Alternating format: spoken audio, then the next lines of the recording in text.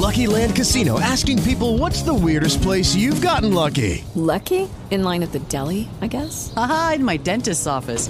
More than once, actually. Do I have to say? Yes, you do. In the car before my kids' PTA meeting. Really? Yes. Excuse me, what's the weirdest place you've gotten lucky? I never win and tell. Well, there you have it. You can get lucky anywhere, playing at LuckyLandSlots.com. Play for free right now. Are you feeling lucky? No purchase necessary. Void where prohibited by law. 18 plus. Terms and conditions apply. See website for details.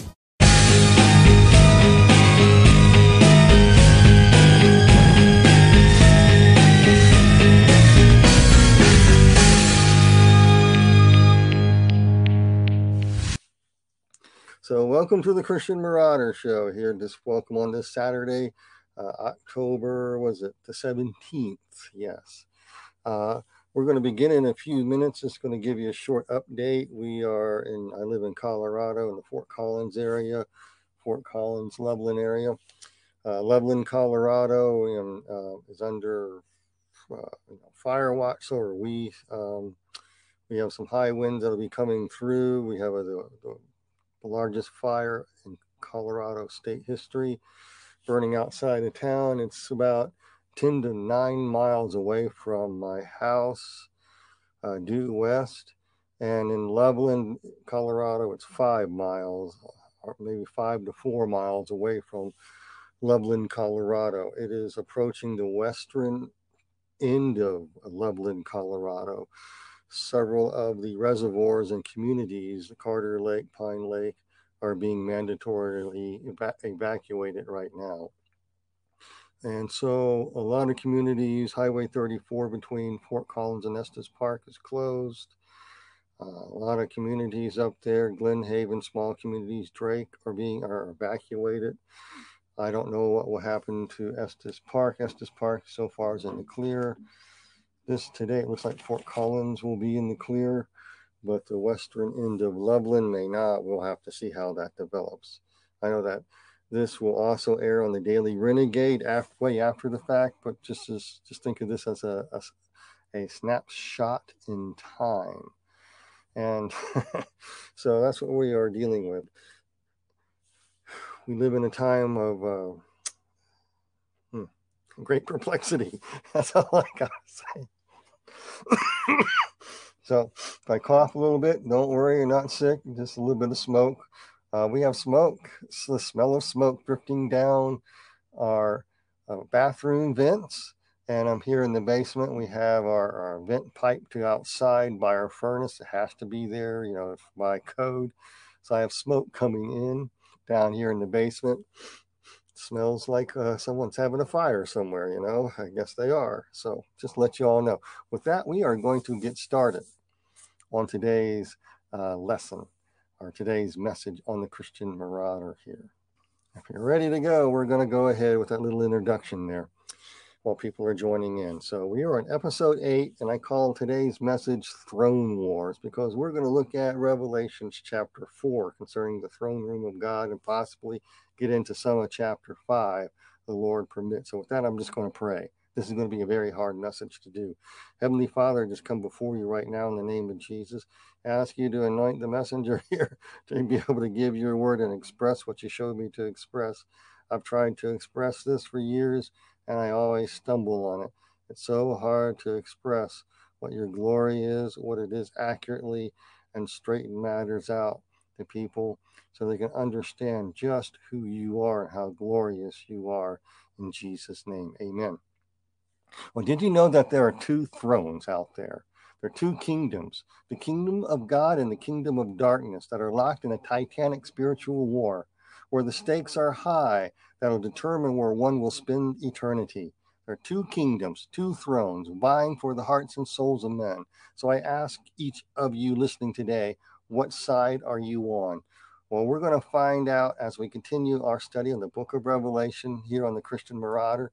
And be sure to select, I'm going to mention this, select the subscribe button and ring that bell and like the page too.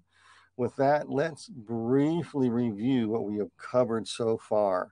In Revelation chapter 2 and 3, we learned how the letters to the 7 churches addressed actual churches that existed back then, and how each takes center stage during the church age history. And what each church will be like when judgment begins in the house of God first, because 5 out of the 7 churches have dropped the ball. How? Well, we saw that the 5 churches taught their people how to lose their first love, how to justify the occult, how to bring dominionist control into the church or progressive deadness into the church, and that rich in need of nothing gospel into the church, opening the door wide for the devil and his bunch to waltz right on in to the world, right on into culture, and bring the end of the world before us right now. We also saw how 2 of these churches remain true to Jesus and each other. So Revelation chapter 4 opens a new chapter revealing what goes on behind the scenes of God's throne room and how it operates during this great spiritual war against the throne room of darkness, as we shall see out of the rest of the book of Revelation as we get there. So John begins in Revelation chapter 4 stating this: "After these things I looked, and behold, a door standing open in heaven." After these things, what does that mean? After these things can refer to the time after the judgment of God on the 7 churches has run its course, and the time for repentance in those 5 churches has run its course and ended. Next, notice what John says in Revelation chapter 4, verse 1. "I looked, and behold, a door standing open in heaven." I mean, this door was wide open. So what does that mean? Well, John looked and he saw an open door. This expresses many different things by many different scholars. I'm going to go over a few right now. Expresses several things. First, that opening was granted to John to see God in his throne room. It was a special revelation. Not only does John see the Lord God, but he will soon see God's heavenly divine counsel in operation, pouring out God's wrath on a world that exchanged the truth for a lie. The lie is to exalt their throne above God's, just like the devil did. We'll see that later as we progress and get into the book of Revelations. You got to remember there are layered meanings about this phrase, "saw a door opened in heaven." There's more than just one simple linear meaning to scripture sometimes, especially prophetic scriptures. There's more than just, there's layered meanings in it. I went through that already in the prior messages on the 7 churches. So when John saw the door open and he heard the phrase, "come up hither," this can also indicate when Isaiah chapter 26 verses 19 and 24 happens. I'm going to read out of the New King James, and it says this: "Your dead shall live, together with my dead body they shall arise. Awake, sing, you who dwell in the dust, for your dew is like the dew of herbs, and the earth shall cast out the dead." Notice how that verse matches what Paul writes in 1 Thessalonians chapter 4, verse 16 and 18 out of the New King James. "For the Lord himself will descend from heaven with a shout, with the voice of an archangel, with the trump of God, and the dead in Christ will rise first. Then we who are alive and remain shall be caught up together with them in the clouds to meet the Lord in the air, and thus we shall always be with the Lord. Therefore comfort one another with these words." Now let's continue with Isaiah 26 verses 20 and 21 here. After that other verse, that first verse I read, listen to how it goes. "Come, my people, enter your chamber, shut the doors behind you, hide yourself as it were for a little moment until the indignation is past. For behold, the Lord Yahweh comes out of his place to punish the inhabitants of the earth for their iniquity. The earth will disclose her blood and will no more cover her slain." Notice it does not say Israel's one location on earth, but refers to a time when God's wrath falls on all, the entire inhabitants of all the earth. And that has not happened yet, has it? You got to remember there are, like I said, there are layered meanings in Bible prophecy: the past, the history to the present, and the final future. In Revelation chapter 1, verse 19, I went over that. I kind of showed you. Yes, the land of Israel can apply to both the Babylonian captivity and to the destruction of Israel in 70 AD. You can apply that verse to that if you like, as well as the events mentioned in Revelation, when God's final wrath is poured out on all flesh and the new heavens and earth come, making all things new without sin, sickness, and the devil. Amen. Shout glory on that one, I tell you. Listen to what Zephaniah chapter 2, verse 3 says from the New King James. "Seek the Lord, all you meek of the earth." The word meek means having your power under God's control. I repeat that again. "Seek the Lord, all you meek who have your power under God's control, who have upheld his justice, seek righteousness, seek humility, it may be that you will be hidden in the day of the Lord's anger. That is a principle found throughout Scripture. I mean, that principle stands true. God saves his remnant somehow. He does. When it looks the blackest and the darkest and you think there's nobody else around, just like Elijah did, Elijah despaired of his life, and God says, I have 6,000 more who have not bowed their knee to Baal. They have not bent the knee. Okay? Do you get the picture? Jesus tells us to watch and pray to be counted worthy to escape all these things that will come to pass and stand before him. This is called the first resurrection. Maybe Revelation chapter 4, verse 1 implies the same event in a sequence as John saw it back then, sometime after the judgment in the house of God winds down before the end time judgment and wrath on all the earth begins. Just think about it.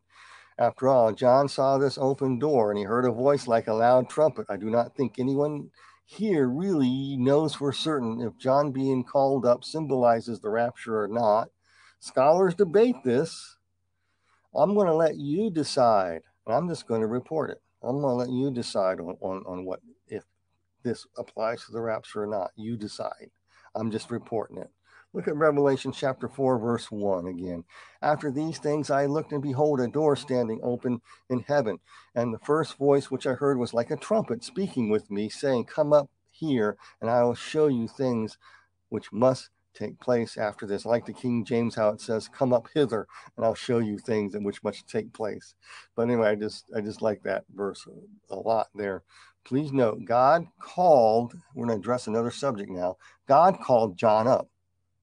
John did not do anything to earn this, nor did he do any exercises to get called up to heaven. He did not write any books on how to ascend to heaven on a dime, nor does the Bible teach this was a common practice of a new revelation for the future anytime at all. Notice how Isaiah, Ezekiel, Zechariah, as well as Peter, John, and disciples, when they were on the Mount of Transfiguration, did not gin up the experience they saw. God alone calls up. No human can call themselves up to the throne room of God. No human can do that. However, in the Gnostic tradition, in the Myrtha religions, which we talked about in the last two Laodicea, the Myrtha religions claim they can. How? By ascending up to higher levels on this ladder with helping angelic beings or gods, or sages, to guide them on how to meet God and ascend to his throne room to get secret revelation, so you can be the human apps who will bring the secret revelation on earth. The Myrtha and Gnostic traditions, the New Age movement, teaches this. Remember Pergamum and Thyatira, this is kind of what they teach too. They bring the occult world into the church to seek to control it. Just think. Let your mind wander.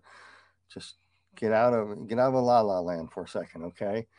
But what throne could these people possibly be seeing, these Gnostic types? What could they be seeing? Who possibly could they be seeing? They're definitely having experiences. Remember, Paul warns that Satan himself can appear as an angel of light. John warns to test the spirits. After all, the New Age movement, especially Alice Bailey, who channeled a lot of these entities, and the occult, claim the same principle that you can ascend. I just did a study, and I hope to be able to do this online and do a video on this. I want to show you how through Alice Bailey's Treaty of White Magic, the hierarchy, her writings in Hierarchy, Seven Rays of Light, and a whole bunch of others. Type in these words. Type in these words and see what they teach. The words of destiny, victory, positioning, position, mantles, flow, decree, declare, fire. Oh boy, just type in the word fire and you're going, I found actual things that sound like what some people teach in the church. And you notice they always use the same slogans, just like the demonic beings did, who Alice Bailey channeled. It blows the mind. It just blows the mind how this stuff could get in church. But The Lord addressed this in the church of Pergamum and Thyatira. You have those of Jezebel and Thyatira teach this stuff, and you have those in Pergamum who allow Satan's throne to come right on in and have a Nicolaitanian hierarchy of super elites to lead the way. I mean, I'm telling you. So the throne that they are seeing, Paul warns that Satan himself can appear as an angel of light. John warns us to test the spirits. Why doesn't anybody do that anymore? Why no one tests these days is beyond me. Maybe they enjoy being the I am of heavenly encounters so one can get rich and be in need of nothing.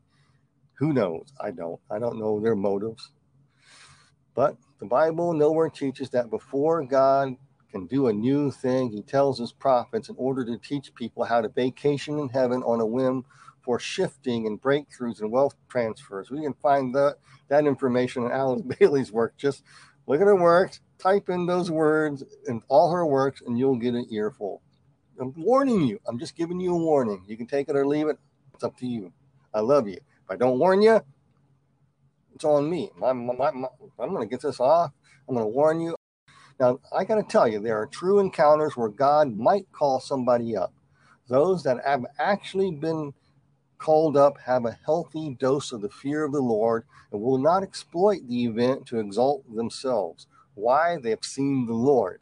They were undone by the experience, and being undone silences all pride and self-exaltation and ticket selling. The Bible verifies this. That's what happens when God calls somebody up. Isaiah said, I saw the Lord high and lifted up, and I was undone. John saw the Lord high and lifted up, and he fell down. It was as though dead. I mean, I'm telling you, I do know what I'm talking about here. I do know people who have actual experiences. They have been undone by the experience. They hate their pride. They hate self-exaltation to a degree that you cannot even imagine. The Apostle Paul had the same disdain for pride and exaltation, and even had a messenger of the devil to buffet him to keep his pride down, and he knew it, because he needed God's grace. Okay?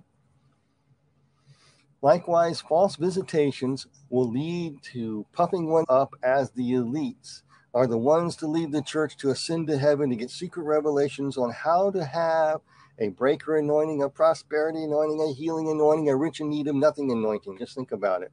Or receive your prophetic general star mantle, or any other such nonsense as that. Or how to get one's personal travel agent license to sell tickets to heaven and back, either to get their own secret revelation anointing or whatever. God called you as a personal travel agent with the license to sell tickets to heaven and back.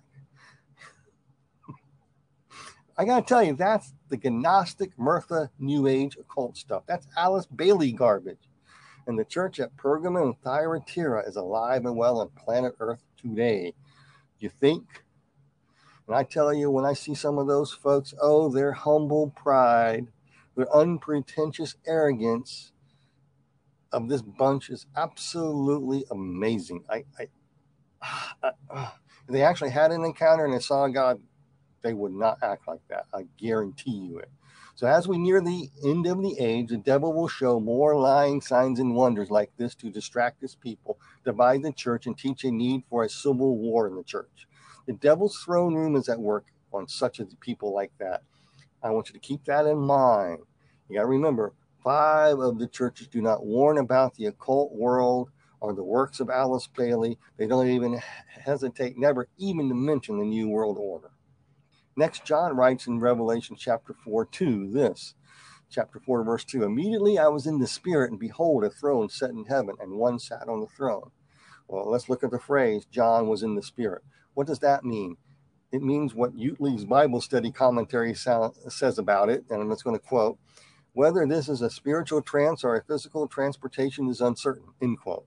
Folks, I simply agree with what other commentary and people and scholars who are much smarter than I say about that. Nobody really knows for certain, but I'll give you my opinion on it. John was already in the Spirit on the Lord's day in chapter 1, and now again here. So probably both meanings apply here. What is clear, this is this was not astral projection or Gnostic Mirthicism in any way, because it was not human induced. For example, in Acts chapter 10, Peter was on the roof. He was distracted with being very, very famished. He was very hungry when he had an open vision. It came unexpectedly. He was fully conscious, and he knew that where he was on the roof of a house. And then after it was over, he went down to meet the visitors knocking on the door, and through the vision, he obeyed God completely and fully. Okay? Just remember that. Okay? Before chapter 4, John most likely was in open vision mode. That's the best I can say it, writing about the 7 churches and the things that he saw then. But now it says here, he is called up in the Spirit by God's sole discretion alone. He says, come up hither. That's a direct invite. John did not force it. He was called up, meaning he had an invite. Such an invite is a rare thing indeed. It says in Revelation 4:1 out of the New King James Version, and the first voice which I heard was like a trumpet speaking to me, saying, come up here, I'll show you things which must take place after this. In other words, in my opinion, John was transformed into a spiritual man somehow so he would not corrupt heaven with his fleshly nature, so that he could see and write what God permitted him and nothing else. Just like how the prophet Isaiah and Ezekiel and Paul were all miraculously invited up to see the Lord on high and lifted up. And they were able not to die in the process of seeing the Lord. Remember, Moses was not allowed to see the full majesty of the Lord, because anyone who sees the full majesty of the Lord in their fleshly nature, or they're going to die. That's what it says. That's what the Bible teaches out of Exodus there. Moses wanted to see the full manifested glory of God, and God says, no one has seen my full presence and lived. That's what it was saying out of those verses. But you hide you in the cleft of the rock, and as I pass by, and I will proclaim my name before you. But anyway, so no one can see the full manifest glory. So God reveals himself in the theophanies and stuff like that, so people can behold him, so to speak. I won't get into the theological ramifications of all that right now. I'm just saying that John probably, most likely, best I can ascertain, was transformed into a spiritual man to be able to see God high and lift up on his throne room, because if he was transferred up there in his flesh or something, he would still be in heaven. So he had some sort of protection. That's what that means there. Paul writes he could not fully tell of his experience of being transferred up to heaven. That's what Paul says in the book of Corinthians there. Why, these folks seen the Lord high and lifted up. And again, they were all undone by the experience. The word undone is in Hebrew, out of Isaiah chapter 6, in Hebrew means to be cut off, to be destroyed, to be undone, unmade. It means to be ruined. Your pride is ruined. Your arrogance is ruined. Your self-exaltation is destroyed. It's undone. It's cut off. You are aware of your own pride, and you know you deserve God's wrath and not mercy in a way you cannot even explain or fully articulate. And all evil desire, you just want to destroy. You just want to get it out. You just want to stay in God's presence. You want no evil way. You want none of your pride. You want no pride. You want no pride. You want no self-exaltation. So in other words, that's destroyed and doesn't rule them anymore. That's what it's talking about, being undone. People who have actual experiences have that happen to them. And guess what? You don't hear about them. They're not allowed to speak in churches because they ain't going to pull any punches. And they're going to tell it like it is. These people having trips to heaven on a dime, you ain't. We'll call you on it. That's what these people will do. What John saw was the actual throne room of God. Revelation chapter 4, verse 2 and 3, the New King James says, immediately I was in the spirit and behold, a throne set in heaven, and one sat on the throne, verse 3, and he who sat there was like a jasper and sardis stone in appearance. There was a rainbow around the throne in the appearance like an emerald. All details are important in Bible prophecy. The colors, everything are important. And the Bible has biblical definitions meanings of symbols and representations, example, and meanings for gemstones. For example, jasper and sardis stone. Well, the jasper stone is a multicolored reddish, clear, yellow, brown gemstone, has multicolors. This indicates it was reflecting a prism of different colored lights. Each one of those colors represents something. It's like a prism of light coming out of. People who have seen the Lord understand this concept. And sardis stone is a ruby red gemstone that shines its red in this same prism of light. And up above there was an emerald rainbow circle around God's throne, almost like a covering. It describes in the Bible as almost like a covering over God. And so both the stones, sardis and the jasper stone, represents these things in the Bible. It represents royalty, power, authority, affluence, prestige, and valiance. You get this from Lamentations chapter 4, verse 5, Daniel chapter 5, verse 7, 16, and 29, Nahum chapter 2, verse 3, all express these types of things. Also, these stones represent faithfulness, God's divine order. Both also indicate the perfection, the sanctification of the saints. One who is persistent in doing righteous work, conquering spiritual enemies, and also expresses one who gives rewards for service and valor. This part is seen in the casting of the victor crowns before the Lord. We'll see in the next few verses. Bible interprets Bible. If you know how to read the symbols and the signs correctly, stay away from the wackiness. Dig a little bit. It's very easy to find this stuff. John goes on describing an emerald rainbow around the throne of God too. The emerald green represents new life. That's all it means. It means the creator of all life on earth and in heaven. In other words, the emerald rainbow here means that God is in charge. He is sovereign. He's all powerful. He's the creator of all life. He owns it all. There's a holy all there. It's a holy green. Think of it that way. That God's sovereign. He's the giver of life. He gives new life. That's the idea of that. Okay. With that, let me continue. Verse 4. Out of the New King James read, around the throne were 24 thrones, and on the thrones I saw 24 elders sitting, clothed in white robes, and they had crowns of gold on their head. The word crown is Stephanos, meaning the laurel leaf victor's crown that you see the people in the Olympics get, okay, in the ancient times. So first, let's look at the 24 elders that sat on 24 thrones. Numbers do have meanings in the Bible if you stick with the biblical definitions that are defined in the Bible itself. Go back and look at my study on Bible numbers to get a clue on what I'm talking about here.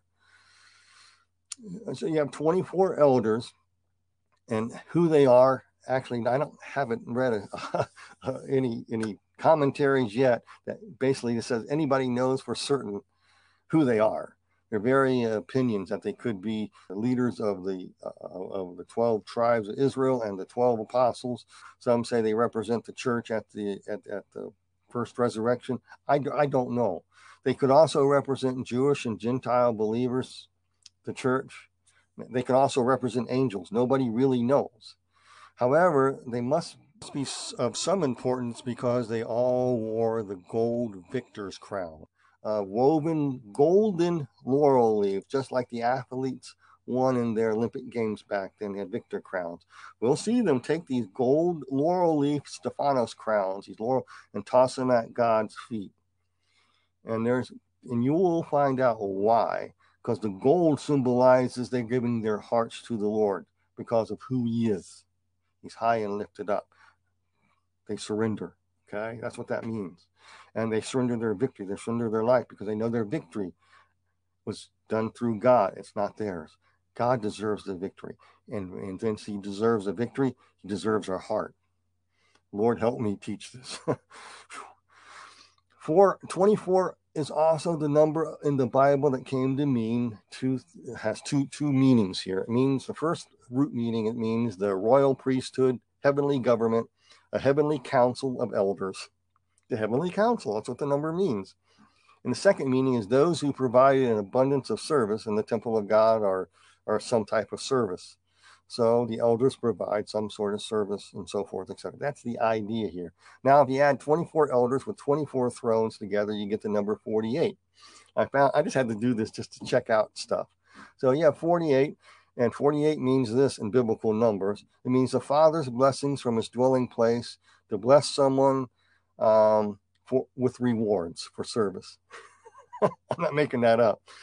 I'm just saying, again, it matches the scene that John saw when the 24 elders cast their victor crowns before the Lord. Now, why would they do that?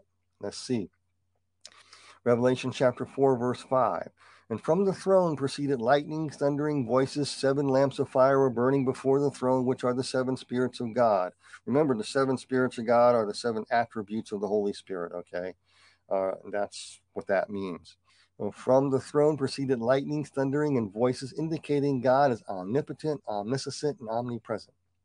Ancient Israel saw the same in Exodus and drew back in fear, dread, and terror when Moses went up the mountain and saw the thunderings and lightnings and heard the voices rumbling up there.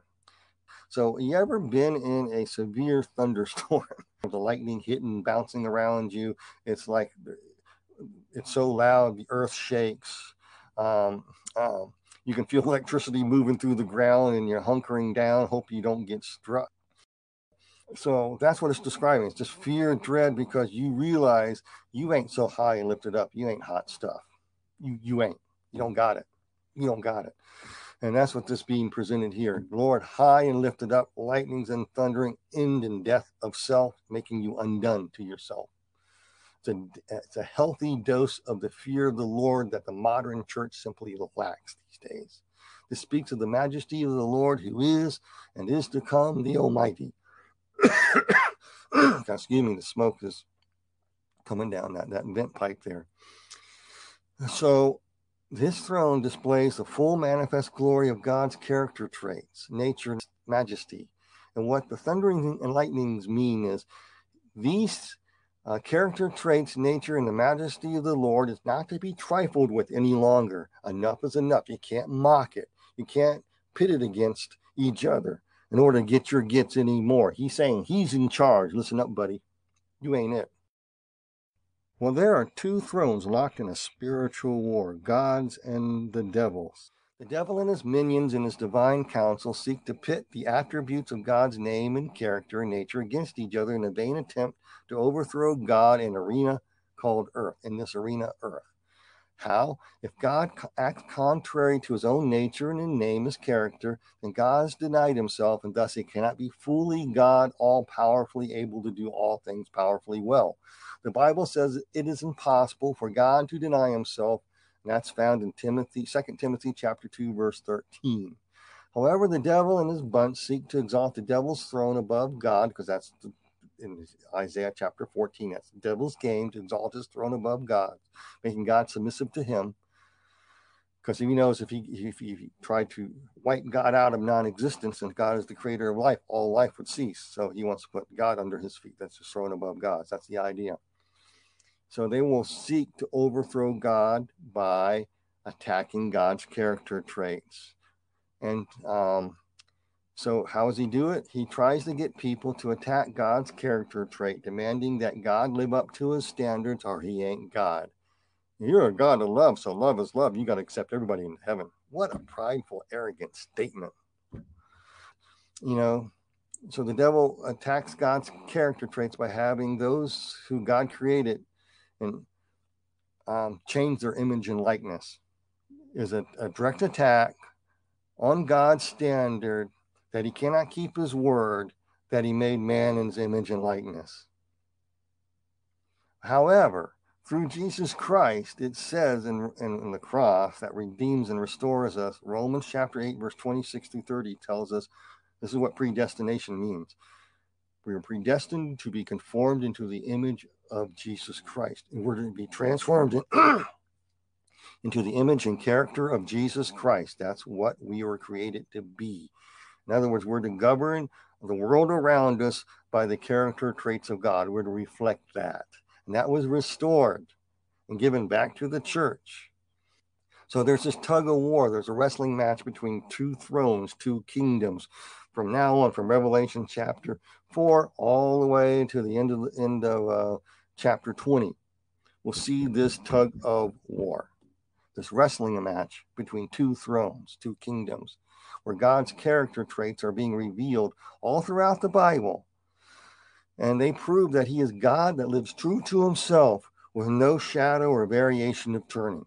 And with this, I'm going to jump right into God's character traits so you can understand who God is and how the devil's trying to pit God's character traits against each other, and also how he's trying to destroy humanity and use man as pawns to do so.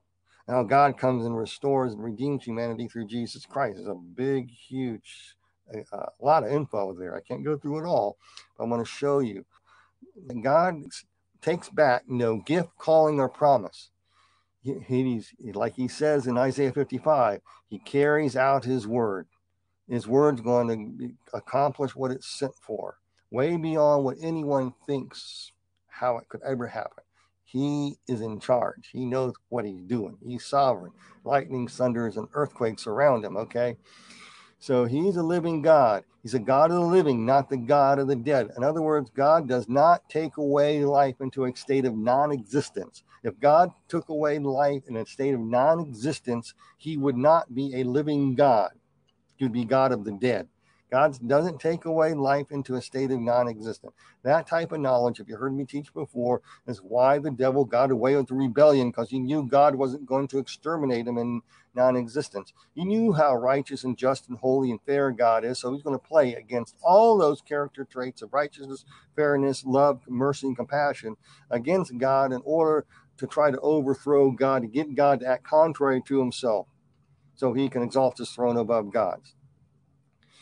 Listen to what God told Moses about himself, because the best place to start finding out who God is, what his character traits is, and what he's really like is in the Bible. And what God says about himself, and he says in Deuteronomy chapter 32, verse 3 and 4 to Moses, when he passed by him, he says, "For I will proclaim the name of the Yahweh, ascribe greatness to our God. He is rock, his work is perfect, for all his ways are just. He is a God of truth without injustice, righteous and upright is he." It says here, God's ways are justice. He is so just beyond what we can think. And he's good to all. He likes to reason and have fellowship with those he made with free moral reasoning will. He says in Isaiah chapter 1 there, "Come, let us reason together." He gave us free moral will so we can reason together, and so that we can decide on our and stuff and talk to him. He wants fellowship, okay? Doesn't need it. He's self-sufficient, but he did so for reasons unknown to me. God is that just, and he never denies that. In a way, I can kind of see that he likes to share who he is.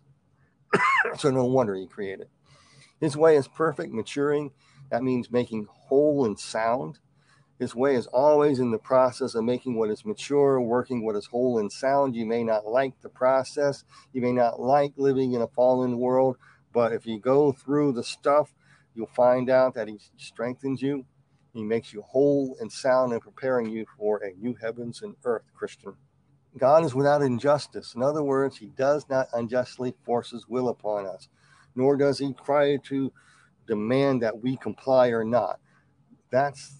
He wants us to decide. He's not slave to our decisions. He will violate our free will to wake us up for our need for God. But, he already knows, despite what will happen and who will reject him and who will not, he will still let those who reject him, still let them live their lives. He's that just because he doesn't take away life. Just think about it. God wants free and a willing exchange. Either one can accept him or not. He does not violate how he made humanity. He gave a gift and promise to them. You have authority, dominion, so forth, etc. He allows us all to reason and speak freely. In other words, he allows free speech. If you don't believe me, why would he have the 10 Commandments saying not to take the Lord's name in vain? Meaning that person could. People do all the time. He allows free speech. Just think about it. In this, he can justly teach what is right and wrong through living objective lessons. He does not want some automatons. He wants willing elders who will be part of his living heavenly council to fellowship with him and work through them in the management of his heavenly kingdom on earth. Okay, I'm just letting you mind wander on that. The devil's kingdom is all about conformity or else. All must be forced to think alike. There's no free speech allowed, no rights. It's all the devil's way or the highway. And he makes people think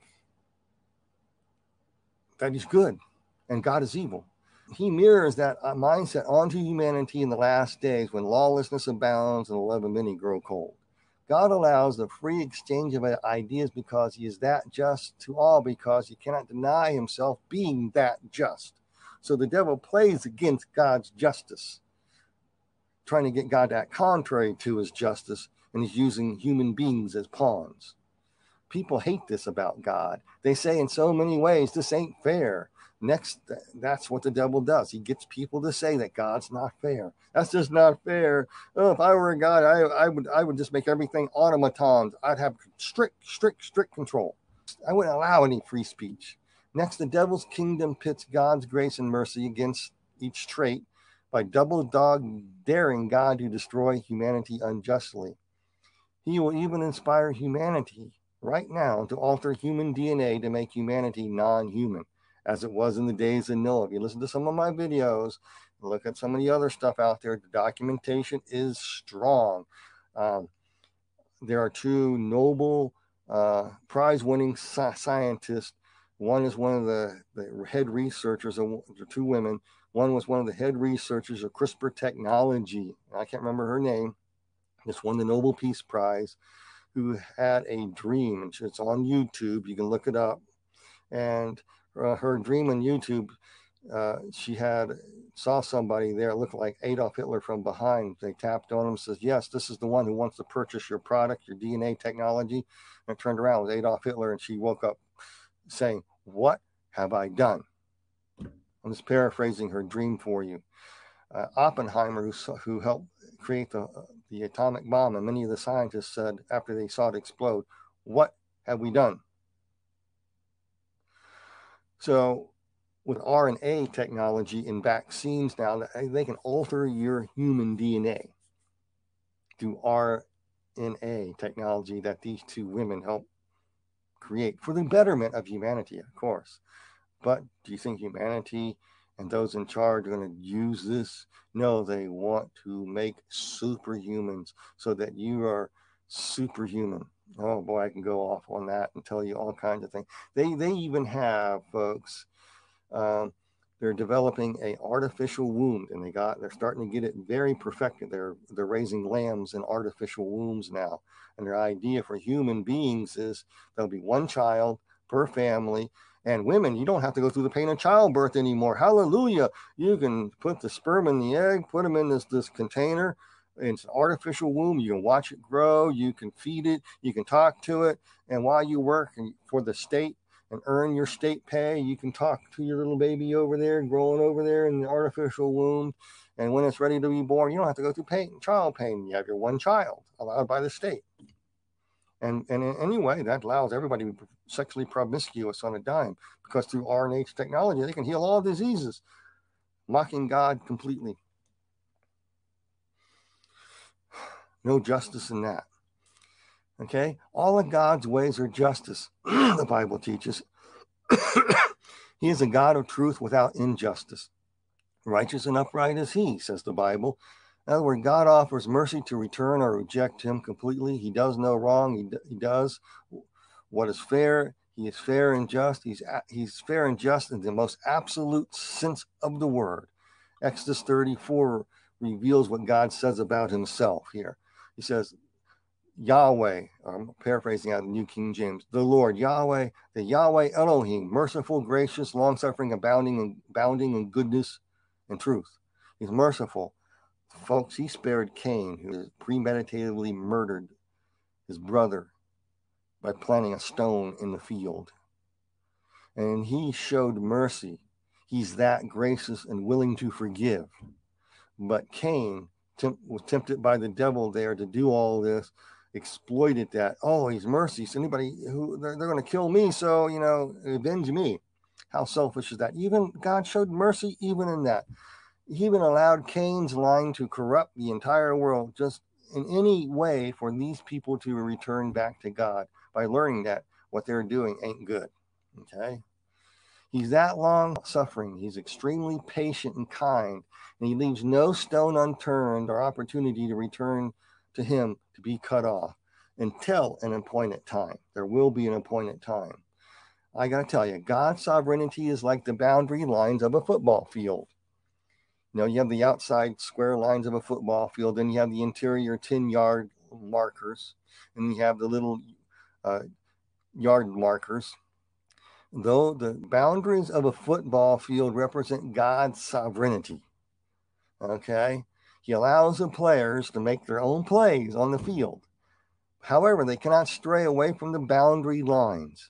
And the only way to cross this boundary line is death. And from there, it either will be a life in prison of hell or eternity in heaven that awaits beyond the stadium. On the playing field, the Lord proves he is abounding in goodness and truth, trying to say, look how good I am. I allow you to screw up. I allow you to mistake.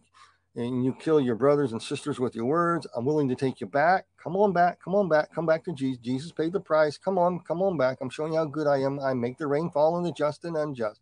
And people want to continue playing games on the football field. Goodness of God that he talks about in that verse, goodness conveys the idea of functioning correctly. Everything is beneficial, functioning beneficially. That means it's good. It's functioning beneficially. In other words, God is steering everything to that purpose, even the bad in life, to his good, to where it will function perfectly and beneficially in the new heavens and earth. God already won. No matter how the players play, God already won. The devil and his minions seek to make chaos and destroy the boundaries of God's protective love by calling these as restrictive, xenophobic, an enemy of freedom and choice. They seek to destroy God's order and set up their intolerant own. God's nature is to love, and to love sets boundaries for one's protection, just like the football field I talked about. Protection against predators, sin, sickness, deception, lies, and what causes harm. But when the players bring that onto the field, it's in the arena. Exodus chapter 34, verse 7 says this, that God keeps mercy for 1,000, forgiving iniquity, transgression, and sin, and by no means clearing the guilty, visiting the iniquity of the fathers upon the children and the children's children to the third and fourth generation. Job 34, verse 12 says, surely God will never do wickedly, nor the Almighty pervert justice. He will not. He lives absolutely true to his standard. There's no shadow of turning in that. The devil kingdom seeks to do what? His throne room is at war with God's throne on earth and seeks to do what? He wants to pervert justice, so the perverts have rights, and all good has been reshaped and synthesized and destroyed. Devil teaches this. He says, you cannot show mercy. It's more merciful to be social justice warriors, pit people against each other, nations and races against each other. It's only by revenge and harshness can mercy and justice be restored. That's fair. All this grace and mercy stuff the devil says, and allowing freedom stuff, is not the way to get things done. You never get anything done. Forget that. Central planning is the best. To be under the devil's control is the best. If you can control everything, the monetary funds, everything, control people's lives, reshape them into superhumans, we can have total control and we'll have utopia. You must look alike, think alike, no freedom of speech, no debate, no discourse, no reason is allowed. It's a one world mindset. We're all think and act alike. There's no free speech, no grace, no mercy, because grace and mercy denies social justice's revenge. Forgiveness is simply outdated and a waste of time. So go ahead, do as thou will is much better. Never mind the mental pain and all the sickness and disease and the lifestyle choices causes that God warns about not doing. So you can now do them in this new world because the meds that they will create will fix everything. So I'm going to ask you, do you want to live in a kingdom of strict top-down control or a kingdom that allows free moral reasoning? And in this life, on this football field, God proves who he is. And people say, no, they want the devil's control. And all this, the devil tempts God to go against his nature and character. Deuteronomy 32:4 says, he is a rock, his work is perfect. All his ways are justice, a God of truth without injustice, righteous and upright is he. Job 34:12 says, God will never do wickedly or the Almighty pervert justice. God judges the earth with equity, fairness, just as Psalms 98 verse 9 says, for he is coming to judge the earth with righteousness, he shall judge the world and the peoples with equity, fairness. The devil has no fairness. God does. Come back to him. There's no one like God. He's that fair and just. The only true righteous one who swears to his own hurt. He's not partial, nor does he take bribes. The Lord God, Jesus Christ, is the same yesterday, today, and forever. Whoever's seen Jesus has seen the Father. And that God is stable and unchanging. He's righteous, holy. He's the God of truth. He never lies. His ways and understanding are past finding out. He's a God of love. He's a God who presents his divine order as perfect to mankind and let them ruin it on the football field, to justify and teach them what love means and really is. It's a harsh lesson, but when you accept Jesus Christ, we win. God wins. We can throw our victor crowns because it's not our victory. We can give our hearts to Jesus. No matter how the other team plays on the football field of life here, in this arena of life, and on the field of God's sovereignty, we have a hereafter with the Lord God in the new heavens and earth, free of all the devil stuff, all sin, all sickness. God won the game. The devil keeps trying to move the boundary lines. How? By having us blame God for being true to himself, and by saying the devil's love is far superior above God's love because it lets all be depraved and hell-bent to destroy true loving order, goodness, mercy, truth, and righteousness, and justice, mercy, and grace, because that's outdated. That just causes too much problems. People debate. We don't need debate. We need control. Here God, he's so good. He makes the rain fall on the just and unjust. The devil says, I want to control you. You can't buy or sell or eat unless you have the mark. We'll see that in the book of Revelation, where this is going, where the kingdom of darkness wants to take you. The devil says all this stuff is unfair. You need no free speech. You only need revenge. Escape the wrath of God by joining the devil's merry band. Use grace and mercy to get your well-deserved ends. Pit God's character traits against each other to get what you need. There are two thrones at war with each other. And I'm going to ask you, which one do you belong to? These two thrones are vying for the hearts and minds of men and women everywhere. God doesn't take back no gift, calling, or promise. He carries out his word. Okay? Do you understand that? He's good to all. He allows free moral reason, despite foreknowing how we will use it on the football field there. He takes no gift away from us. He allows us to play, but we are in the boundaries of his sovereignty. We make headway, and the devil's team pushes us back because we open the door up somehow, and we push us back, and we're about ready to lose it. Then God comes through, and we go back and forth, and finally, at the end of the game, God's team wins. But we have to learn these lessons on who God is and get that through your thick head. He's not your enemy, like the devil's trying to make you think. God is that just, and he never denies that his ways are perfect, making whole and sound. He's without injustice. Righteous and upright is he. He governs by being merciful, gracious, long-suffering, abounding in goodness and truth. He keeps mercies for thousands, forgiving iniquity and transgression of sin, by no means clearing the guilty, visiting the iniquity of the fathers upon the children and children to the third and fourth generation. God will never do wickedly, nor will he pervert justice. God judges the earth with equity. There's none like God. He's that fair. He's the only true righteous one. I have to repeat that. I'm driving it home here. Okay? His love has boundaries, rules. God's love has boundaries and rules, because if it doesn't, it does not It's not love. How can God prove that he's a God so loved the world if he doesn't have boundaries and rules? He gave the 10 Commandments to Israel, some boundaries and rules to prove what sin is, right? To have a measuring ground, a playing field to work with. He has boundaries, rules. He has love has boundaries. You do not let your kids play in a viper's den, do you? You will not let your kids play on the interstate highway. You don't want your kids opening up the cabinets and drinking a bottle of Drano. You want to teach your kids right and wrong, but we have the audacity to tell God, you don't have the right to tell us anything. We didn't ask to be born. You owe us, God. That entitlement attitude that mankind has. But God's love has boundaries. Why don't you return to my boundaries? I'm good, holy, just, and fair. I'll let you play the game on the field. Look what you're doing. You're losing. Get on the right team. God desires a willing heart to follow him because we look upon him as awesome, holy, pure, powerful, almighty. He's a God of truth that ushers and thunders and lightnings, revealing his full majesty of who and what he's really like. And it scares a lot of people. God, nobody can be like that. It's scary to see the living God.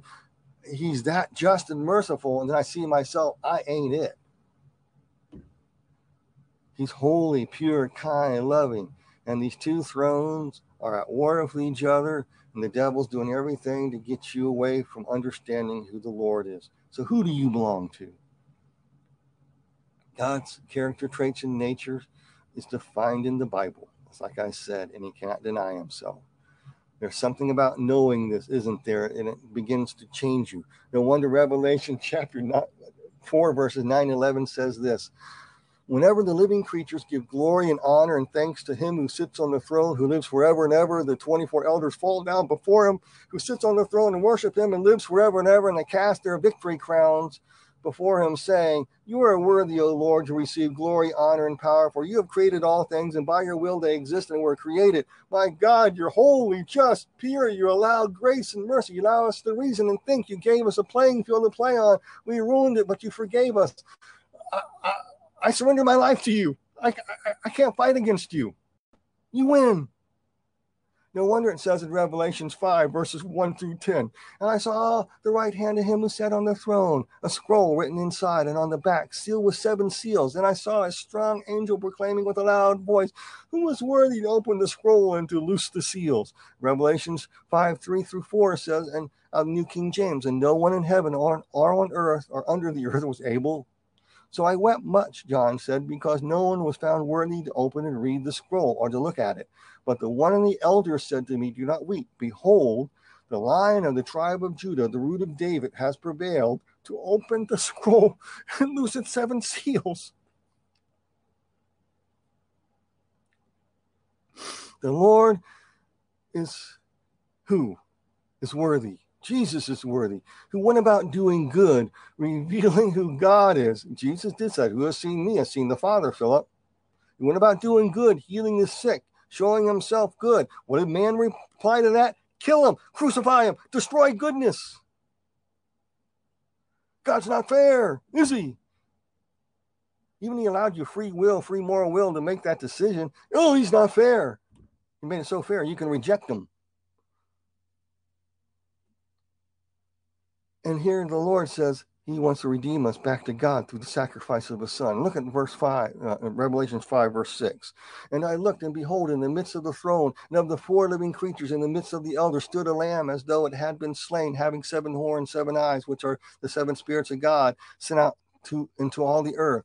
Verse 7. And now he came and took the scroll out of the right hand who sat on the throne. And when he had taken the scroll, the 4 living creatures and the 24 elders fell down before the Lamb, each having a harp and golden bowls full of incense, which are the prayers of the saints. And they sang a new song, saying, you are worthy to take the scroll and open its seals, for you were slain and have redeemed us to God by your own blood out of every tribe, tongue, nation, and people, and have made us kings and priests to our God, and we shall reign on earth. You should be praising God and shouting glory for how good he is to you. Even though we go through the hardships in life, they teach us who God is. We are the ones straying away from the boundaries of God's love. We are the ones pitting God's character traits. There's only one way to teach free moral beings that he created. He wants to reason with and have fellowship. How not to rebel by having them go through rebellion themselves and then restoring them, sorting out who will come back and who will not. Even the ones who will not, he'll still let live because he's that just, despite what they'll do. That's how good God is. He's far above all the devil offers. With that, there is throne wars going on.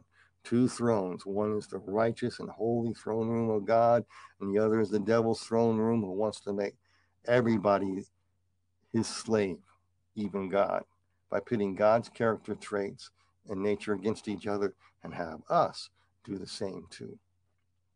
With that, let's go ahead and pray. Heavenly Father, I thank you right now. I ask, Lord, is anyone here who actually can see who you are, that they cry out to you right now and say, Lord, save me, take me, I'm yours, I surrender. I want your loving boundaries of goodness and mercy. I'm on the football field and I'm losing, and I need you. Please save me. Make me full of your Holy Spirit. Fill me, make me born again. In Jesus' name, help them cry out, Lord, and reach to you if they do not know you. In Jesus' name. Amen.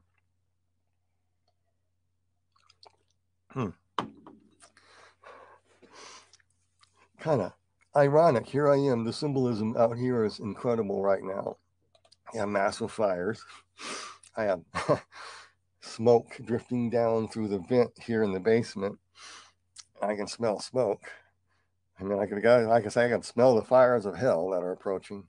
And a lot of people do not know that the Lord has an escape to escape the fires of hell through Jesus Christ.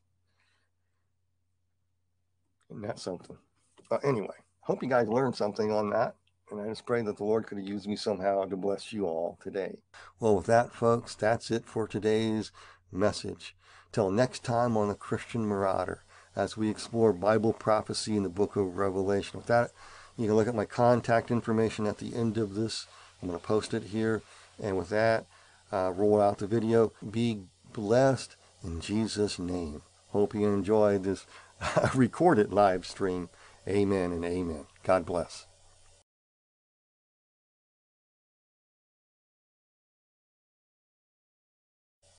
It is Ryan here, and I have a question for you. What do you do when you win? Like, are you a fist pumper, a woohooer, a hand clapper, a high fiver? I kind of like the high five, but if you want to hone in on those winning moves, check out Chumba Casino. At ChumbaCasino.com, choose from hundreds of social casino-style games for your chance to redeem serious cash prizes. There are new game releases weekly, plus free daily bonuses, so don't wait. Start having the most fun ever at ChumbaCasino.com. No purchase necessary. VGW Group. Void where prohibited by law. See terms and conditions. 18+.